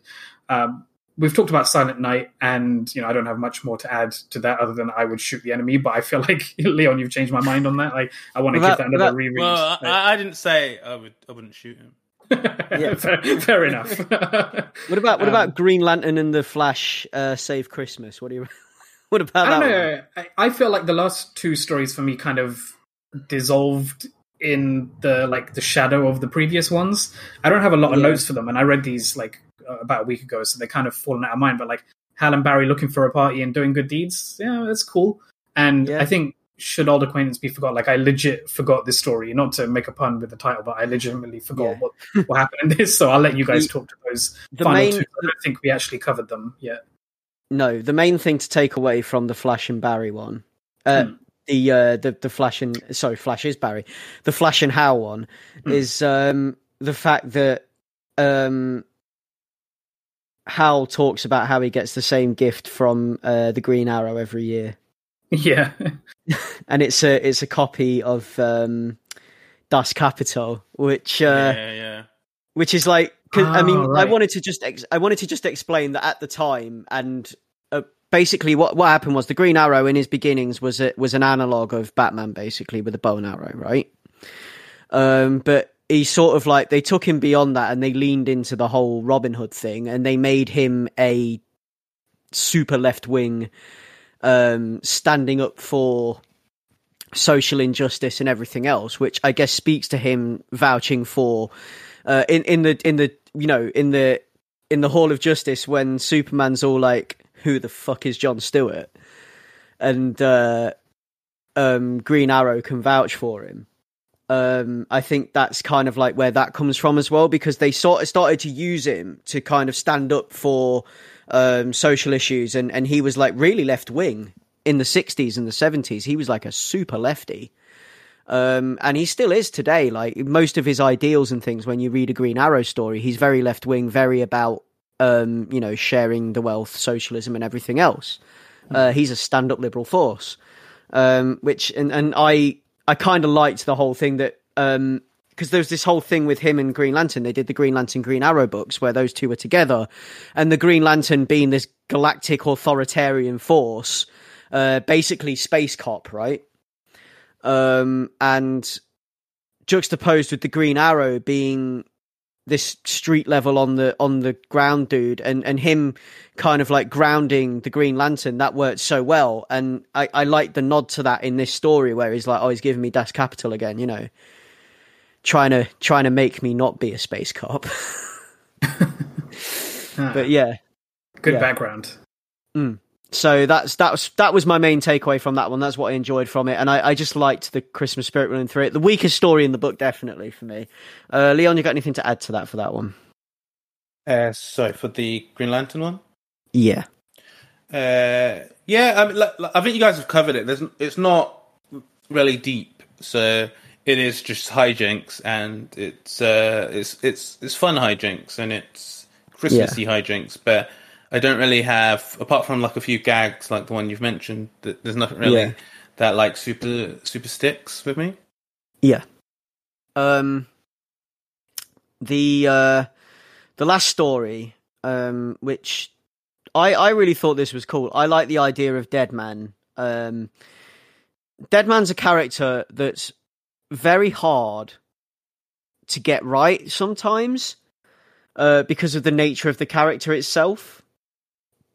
And I like the idea of Deadman at Christmas, like are kind of like unable to kind of like feel or enjoy anything or be, because he's dead. He's a ghost, and he's just constantly on the outside looking in. And he does what he can, steals the body of a rich man, makes him buy loads of shit for his friends, signs all the cards, and then leaves, which I think is pretty cool. Obviously that, you know, obviously he made sure the guy was an asshole first. Dead man's the true lefty. Yeah. He makes out with the dude's girlfriend while in his body, dude. Yeah. And he is a little bit creepy. He's in certain parts of this, in certain pages of this story, in certain panels, I will admit, Dead Man is a bit of a creep. Good body, strong and athletic, and aroused, definitely aroused. With good reason. Excuse me, miss, but have you ever considered marrying a ghost? He's so weird. I know he's weird. The touch of a woman's hand, the sound of her laugh. Yeah. He's weird, but like I don't know, I think it's the general theme of a ghost at Christmas and feeling like you don't belong and trying to find a place to belong and everything else. And the general idea of him inhabiting this guy's body, but then realizing he's probably stealing this dude's Christmas and realizing how wrong he's been at the end and coming out of there. And then like the big kicker in this one, I mean, this won't mean anything to anyone unless you know about Crisis on Infinite Earths. But because this being a post-crisis Christmas story, and then at the end, this woman that can perceive Dead Man, who introduces herself to him and has a conversation with him and kind of like sets him right. And, you know, he's wondering, why can you see me? How can you see me? And then she says, my name's Kara, but I doubt that'll mean anything to you. So that's Kara as in Supergirl, right? Yeah. And after Crisis in Infinite Earths, there was no Supergirl. So the way things went was Crisis in Infinite Earths was the ultimate reset for the DCU, right? And they reset everything. They set everything back up so that Superman was the only surviving Kryptonian, which is what DC wanted to do.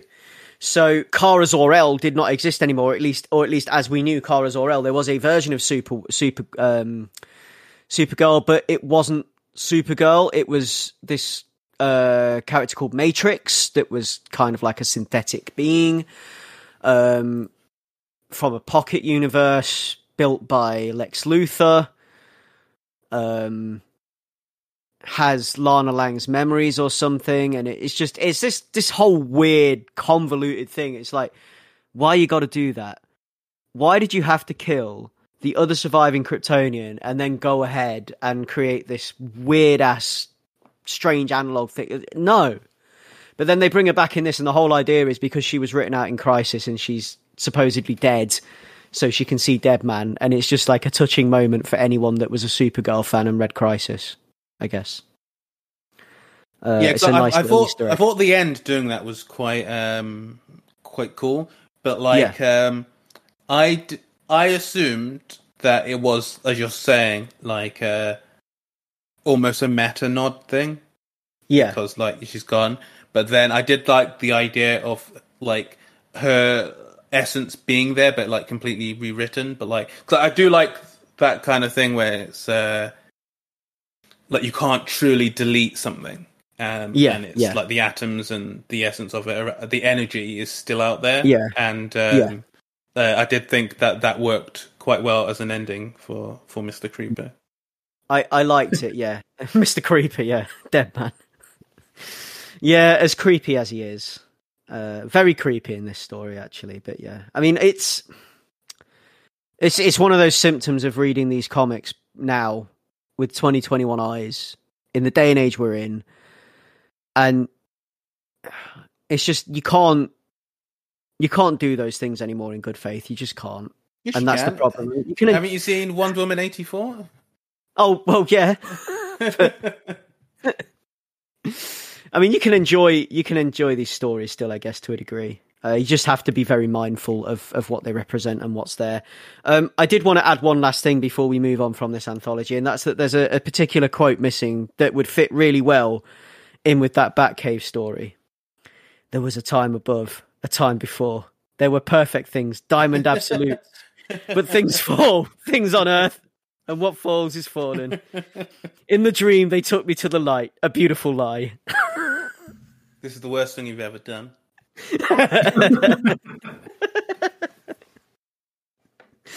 Yes. Don't isolate that and don't use that anywhere else. At least I didn't put on the bat voice, but yeah. Like you were close to. But yeah. The cover's really cool for this part 2. Yeah. I really like it. It has like quite a fun, bouncy feel. Even like Santa looks more sort of historical Santa than supernatural Santa. And I like all the different like hero designs, like because they're different and a bit weird. And it's quite fun. It's a good holiday cover. You get excited when you see Disco Nightwing and Plastic Man, but then like we don't get any Disco Nightwing or Plastic Man. Yeah. Not even I love Disco Nightwing. That costume's so stupid. That Nightwing costume. Hey man. Of all the weird costumes. I know, but come on, man. Do you know what he reminds me of in that outfit? Dazzler from X-Men. True. He looks like a warmer pack for Dazzler, actually. But yeah, that is Christmas with the Superheroes number 2 from 1989, which I assume at the length we talked about it is definitely our favourite. We'll have to find out what it was. Well, I'm going right in, and this is my five tree topper book. It's my 5 snail book. Out of all the books we're going to read today, this is my 5 snail book. Ray, where are you with it? I think it's a very strong 4. Can't quite give it a 5 because there's some missteps at the end, but yeah, strong 4. Yeah. And Leon, what are you giving this? I'm also giving it 4 head keys. So that's going to take that up to 13.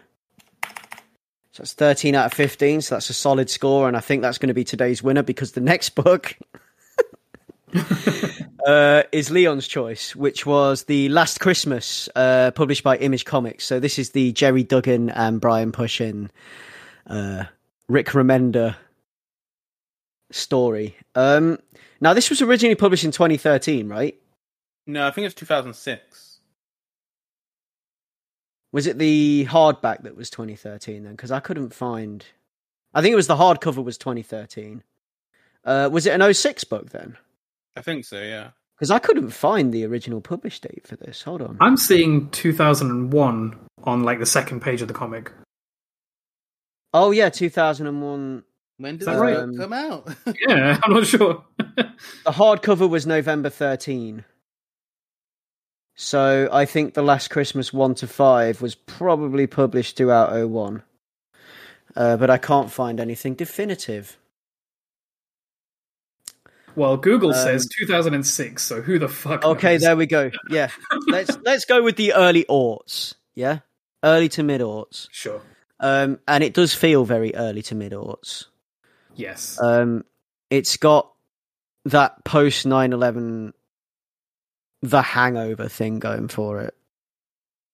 It has a very aughts just sensibility, and like before you go into it, I'll explain why this was my pick.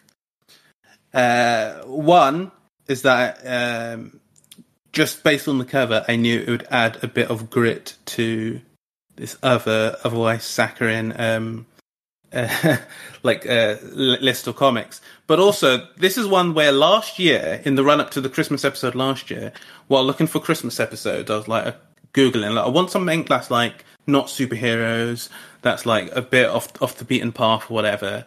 And then this comic kept coming up with like high praise from like loads of different like creators and stuff like that. And I remember thinking like, what is this book? Like, if it's just like Santa gunning down people, it's like, meh. Like, what is this book? Why does everybody love it so much? Whatever. And as the audience are about to hear, I still don't understand. It's perplexing. And even without like dating the book, it's still, I don't get what the secret source was. No, I don't understand. Like, I genuinely do not understand any of it. Like, it's just literally so much praise heaped on this book. I was like, okay, I'll read it. And then what happened last year? I just ran out of time. I ran out of time to read it, and then suggest it to you guys to read it for the Christmas episode. So I just like, I'll hold on to this for a year. And like, yeah, we need an exorcism. I don't understand. I don't understand it. Yeah. I need someone to explain this to me.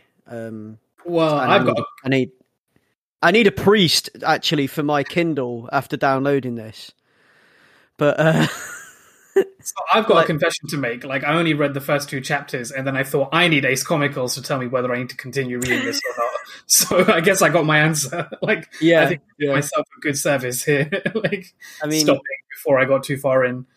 Yeah, it's. I am really, really, really not so hot on this one. Like, I think I can understand the underlying feeling in this book and why right now in 2021 the whole underlying Christmas will endure throughout whatever hell is thrown at it thing feels appropriate.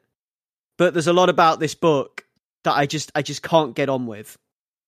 And I feel that the message gets a bit lost in the overall aimlessness of it, and it feels tired in its post-apocalyptic presentation, and it just doesn't feel like, I mean, at the time it would have been something where I probably would have read it and just gone, yeah, whatever. Like it the same way that you probably look at an early episode of South Park. Well, that's something I was going to say. There's a very South Park level of edge to it, and like to focusing on the book before we focus on the interstitial, like the intro and the outro, which I think are the most sort of things that date it in terms of like language they use and stuff. The core content, like story, if it was just like post-apocalyptic Santa Claus is Mad Max, which is what the cover kind of looks like, you could kind of like understand, because it's like I guess who's doing that around this time? Like, it's like Image are kind of like in their like fresh Ort stage. So it's like, oh yeah, this is irreverent. This is Vertigo. This is like, it's Santa swearing and throwing up and drinking booze and stuff like that.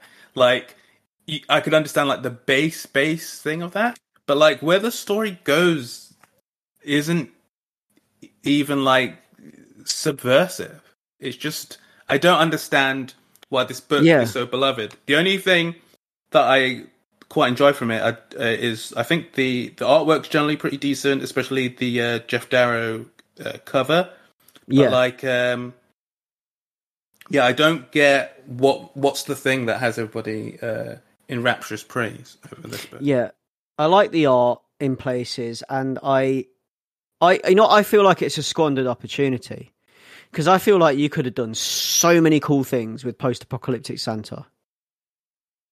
Like Santa out to save Christmas in the post-apocalypse, full Mad Max style, with a tripped out sleigh, but keeping it, you know, with like the kind of like the human element, and Santa still being Santa, but trying to hold on to that through the whole thing, and you know, like, instead of Santa having completely given up, I think would have made for a better story.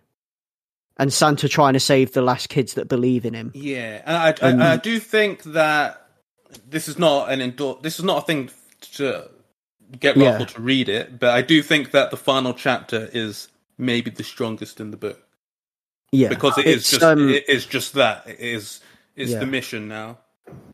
I did think we were going to get Old Man Santa when I first looked at the cover. I mean, and I wanted like that from the cover.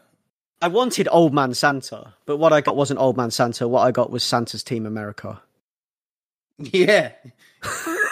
What an indictment. But the thing is, like, Team America at least has like comedy and like songs and stuff. It's just heavily dated to what and obviously there's the novelty of it being like a puppet thing, and but like this doesn't even have that like misused edge that like Stone and Parker have. This is just one joke over like 4 chapters, basically. Yeah. Okay. And it's, I don't know. It's just like, I don't know. Like when you read some of the interstitial stuff, like Leon was saying, when you read some of the back matter and everything else, and you read lines like "This was conceived by 2 dudes playing Halo," you kind of understand where it came from. Because cast your mind back to the early days of playing Halo Online. I think me and Leon were discussing this actually on Friday, because we've been diving into the new Halo game, Halo Infinite. And we were discussing like, oh man, remember the days when you'd have randoms, you'd actually be able to hear them because you didn't have the foresight to just have everyone on mute beforehand. And you'd be able to hear just the absolute shit that pours out of their mouths. Like, but the thing is though, which Halo is this now, depending on these dates that we've got? Because it could, if it's 2001, this is Halo 1, which is like, there wasn't a proper online. And you use like XB Connect. And if it's Halo 2, then that's the beginning of like Xbox Live and stuff like that. So it's like which Halo is it? I think it's full on Bio Doritos Halo 3. Yeah, but that's Halo 3, which is 2007, which is after this time. I don't know then, because like you can say that stuff behind closed doors still. You don't need to be online to shout that at your mate. I guess, I don't know. Yeah, that's what I'm saying. They could have just been playing co-op. Yeah, but it's still it reeks of that kind. I don't know. It reeks of that vibe. And when I read that line, this was 2 dudes playing Halo that were like, "Oh man, we've got a great idea." You can just see them scrambling off the sofa and kicking beer bottles over to write it down.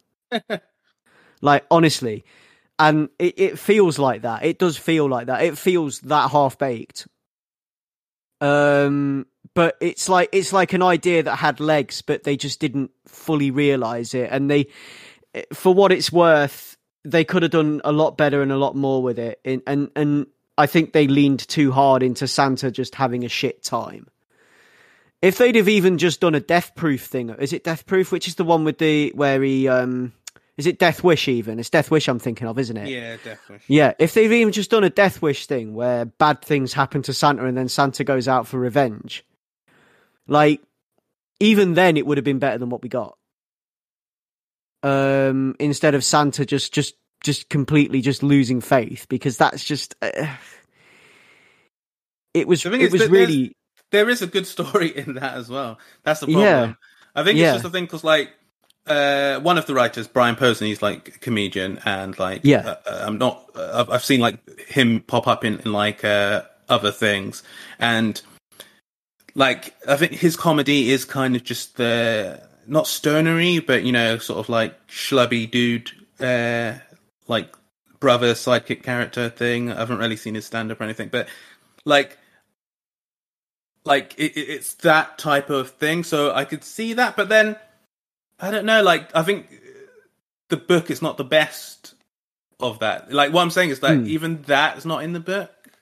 Yeah, it's like, not even that kind of humour at all for me. No, it's not. Like I said, it's one joke, it's one idea that plays over, like, 4 chapters, and it's not that compelling, even with, like, allowances for, like, the time and stuff.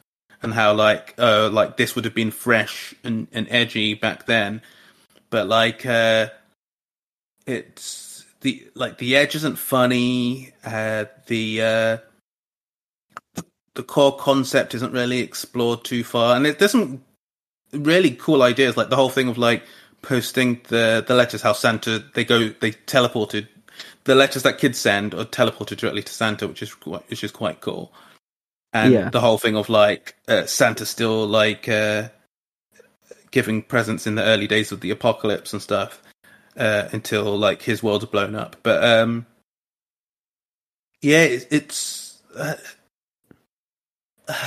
it doesn't execute its ideas really well, because like Santa's like immortal, which plays into the storyline, because like as long as people believe it's like a sort of a god, like an old god type thing. Where it's like, as long as people believe he exists, and like when he's the place he's in for most of the book, he doesn't want to be around, and he's sort of like kept alive. Which is like, that's a cool idea that is just buried in like he's thrown up again jokes, and it's just like like they just waste like really cool things, and even like the way of the elves' reaction to him and how they deal with it. Yeah. It's you kind of have that contrast with like Endgame 4 in new New Asgard, sorry, where like he's just holed up with Korg and playing Fortnite and stuff, and everyone's like, oh, he comes out for beer. Like, it has a thing of there, but of like no character nuance stuff at all. It's just like, man, I don't want to do this anymore. And it's just like, it's nothing. It's not particularly compelling, and then it's not funny. So what's the point? Exactly. And like even like the suicide pages, they're just fucking sad, man. Like Santa trying to kill himself over and over again, where he tries to hang himself with the fairy lights, and no, it's not. It's not particularly inventive. Yeah, it's not. It's not. And you can hear people giggling as they were writing this down, like dude, between swigs of Bud Light, like, what if he tries to hang himself with fairy lights? Like, you know, it's just no. No. And beyond that, we keep saying, you know, of its time and the edge and everything else. I think the particular edge we're referring to is how ableist some of it is. Yeah, especially some of the back matter and things like that, and so they've got a little bit of homophobia as well. But you got this intro which is written by like Mrs. Claus, who is fridged in the book, and brings that up as a thing. So it kind of has this thing of like, see, like it's wink, wink, nod, nod, and it has that air of what comedy was like during that decade, where it's a lot of ironic. It was like there's a lot of comedy had a lot of like stuff like ironic racism and like homophobia and stuff like that, and then it also like people just in general mega ableist anyway. But like it's so it's one of those things like these are grown men. It's like, where's the joke? Like because this isn't to be like a holier than thou thing, but like maybe it's just like an Atlantic thing, like because like jokes like that, it was never like ha with jokes like that. Like I don't know, for stuff like that, I always thought like obviously ableism is big everywhere, and like everyone to some degree has engaged with it at some point. But like the jokes that are there are just so like sub high school. It leads me to think like what's the point? Like because that Miss Claus interest is so like embarrassingly like edgy, and it's like stupidly verbose and long. But it's like, where's the funny? Because I understand that a lot of offensive stuff, blah blah, especially in the past, at a time, like is because a lot of people found it funny. But where's the funny with this stuff? This is what I don't get. I know. There's no where's funny. The funny? Like there's no like, oh, you can't joke about that anymore. And it's stand to it. It's just like that was a joke. Just that's just dumb. That makes you. It's such a bad intro to like the book, where it's just like because the book inside the book isn't littered with that stuff as much. No. Really. So it's just such a weird intro for a character who's not even on screen in the book, and it's sort of a way for like because. Obviously, the character is like ripping them, like the creators of the book and stuff, and it's meant to be this like hey, but it's like it's that sort of like proxy thing where it's like, oh, I'm not calling you a thingy, blah blah, but I'm just saying this character that I've created who's awful is saying that I'm not one of those, blah blah, and it's just like, yeah, but that's lame, man. Like that's just it's boring, it's weak, and unfunny. And it doesn't absolve you of all of the bullshit just because you pointed at yourself. Yeah. But then at the actual back of the book, it gets worse. Does it get worse? Because that opening left a really sour taste in my mouth, which is why there's a worse bit of text at the back of the book that kind of like even for the time what it leans into. I think even for the time, like obviously and now we look back on it and we know that things were wrong and everything else. And like Leon said, it's something that everyone. It was mega widespread at the time, but even for the time, I think part of what is written here in the back of the book is bad. Also, like, is that like the artist, or it's like the inker, or like the colorist who's doing it? So it's not even the writers when for that bit at the end, I don't think, which makes it even more weird. The bit I'm talking about, I think, was actually written by Rick Remender. Yeah, that's the bit. That's what I was referring to. Yeah. And it's like, I think even for the time, I think that would have been badly received. Because it makes a specific reference to Down syndrome in a really awful way. And it's just like no. But yeah, what a book to finish a Christmas special on. I mean, Christ. Hey, you don't know. Rahul might be giving it 5. Let's hear from Rahul. I mean, there's every year there's got to be something on the naughty list, right? But this is just, it left a bad taste, and I wish I hadn't read it last. To be honest, I wish because I read this is the last one I read out of all of these, and I wish it was the first because it's the least Christmassy and it's the one that I enjoyed the least, and it just had nothing for me. It just gave nothing as far as Christmas spirit goes or anything else. I just couldn't enjoy it at all. And I think I'm just going to have to give it a flat 0 snails. Rahul, can you even score it on the first 2 chapters? Oh, I can score it. Like, if we're talking about Christmas toppers, I said inhaler on top of a 10-kilo plate. I'll give it a 10-kilo plate. Just squash it flat. In fact, I won't even give it snails. What I'll do is I'll give it coal. Leon, what are you going to give it? I'm going to give this 1 because I do like the art in places. I think that I think the core of it, there is an idea here that could have been explored well. Yeah.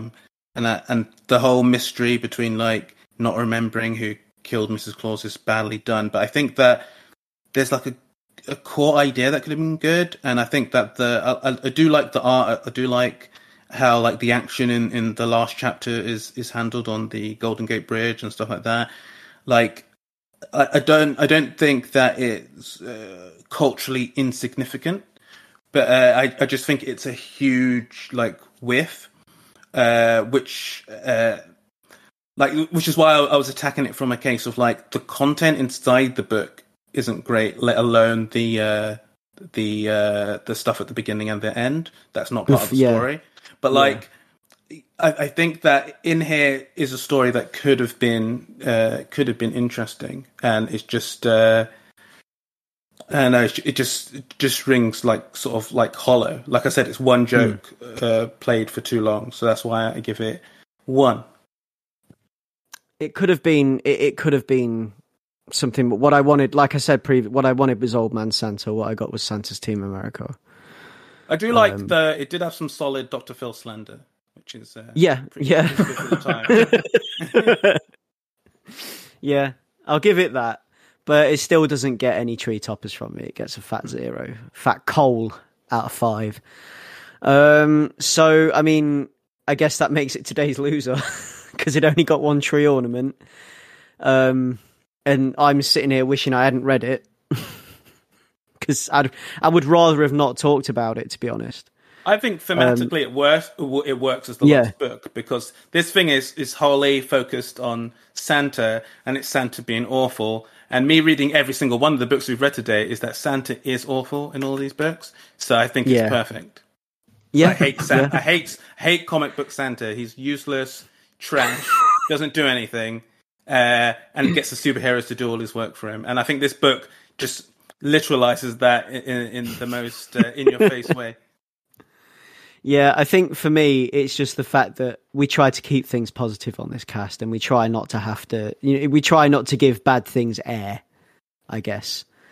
But I guess it's just one of those things. But yeah, I mean, so I think today's winner, the one that you should definitely go and read, is Christmas with Superheroes #2. In fact, all three of the previous ones scored pretty highly, but I think our favourite one was Christmas with the Superheroes 2, scoring a full 13 tree toppers out of a possible 15.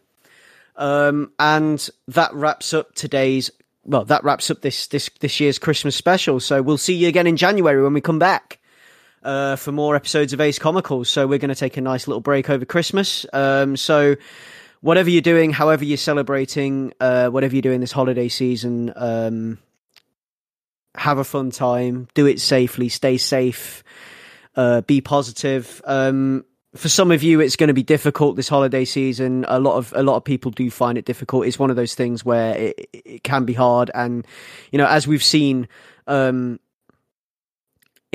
some of the stories we've read, it is a time that people struggle with, and it's something that's, it's just one of those things. And if you are one of those people that struggles with the holiday season, then I hope you manage to find some solace, and I hope you can find someone to at least talk to help, and to try and get you through that. So if you are struggling, if you are having a hard time, talk to somebody. Find message in a bottle style, or even ring, the Samaritans helplines in the UK and the US are always there. So just give them a ring. And that has been Ace Comicals. You can find us at www.acecomicals.com, which is our version of the North Pole, where we make all of our stuff. It's kind of like, you can find links to everything there, portals to everything we do and everywhere we are. Most active on Twitter under @Ace Comicals. You can find me on Twitter under @Batto. That's BATTOU. Leon, where can we find you? You can find me on Twitter @Leon Everett, and Merry Christmas, Happy New Year, and Happy Holidays all around. Yeah, and Rahul, where can we find you? You can find me on Twitter @Monkeh, so that's MOONKH, wishing you a pleasant and safe holiday period. Yes, Merry Christmas, Happy Holidays, however you're celebrating, whatever you're celebrating. Do it safely, be safe. Have a great time, and we'll see you in January. Ace Comicals, over and out.